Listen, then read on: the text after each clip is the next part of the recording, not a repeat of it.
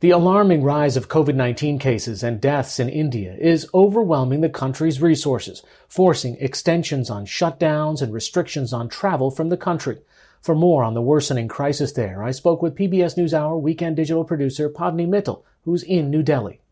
Pavni, what's the situation on the ground? We see and hear about these staggering numbers. We see images of crematoriums working overtime, but what's it like on the street? The numbers, as you can see, as you know, have been climbing, but there's enough evidence to show that these numbers, both in terms of the cases as well as the death toll, are underreported. These numbers do not take into account people who've died at home, or worse, people who've, died waiting outside hospitals, because that's also what's happening. Fires are burning through the night. They've run short of wood. They've actually asked the forest department to help out with wood supplies. People are waiting for hours. There's no time for people to say goodbye, to mourn the people who they've lost. There's really no dignity for the dead, but also no dignity for the people who really gone through the trauma, the living. Many of these people, sick themselves, have had to take care of multiple family members who are critical, paid exorbitant amount for ambulance, for medical supplies, for oxygen, for medicines, only to be turned away, gone from hospital to hospital, and then seen their loved one just die in front of them, and then take them to a crematorium and waited for hours to, cremate the body and then come back. And in many cases, do the same thing for someone else they know. Speaking of medicines and access, what's the status of vaccines? India has started its phase 3 of vaccinations, which is people, above the age of 18, which is literally all adults. But states have now come up and said that they don't have enough vaccines. So the drive that was supposed to start on Saturday, May 1st, is now expected to be delayed. Delhi government has actually come out and said, please don't show up at vaccination centers hoping to get lucky, because you're just going to create a crowd.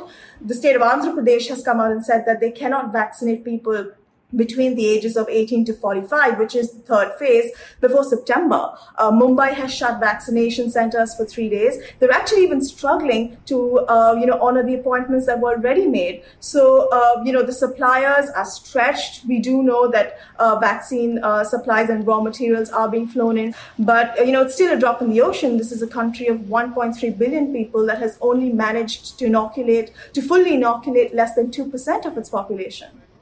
Tell me a little bit about how this frustration is translating politically, because most people in the U.S., there's an election going on. It's different from how it's handled in the United States, but there have been rallies by the Prime Minister and other politicians during this time.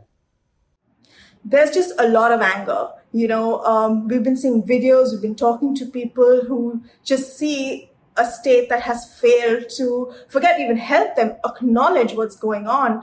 Rallies were being held just 2 or 3 days before the final poll. So it's not as if, the rallies were stopped way in advance when the numbers started climbing up. And we don't know what this is going to do to the ruling party at all, because, the next big election for them is only a few years apart. But there is a lot of anger. What's surprising is, as early as a month ago, there was a sense of confidence that India had beat this.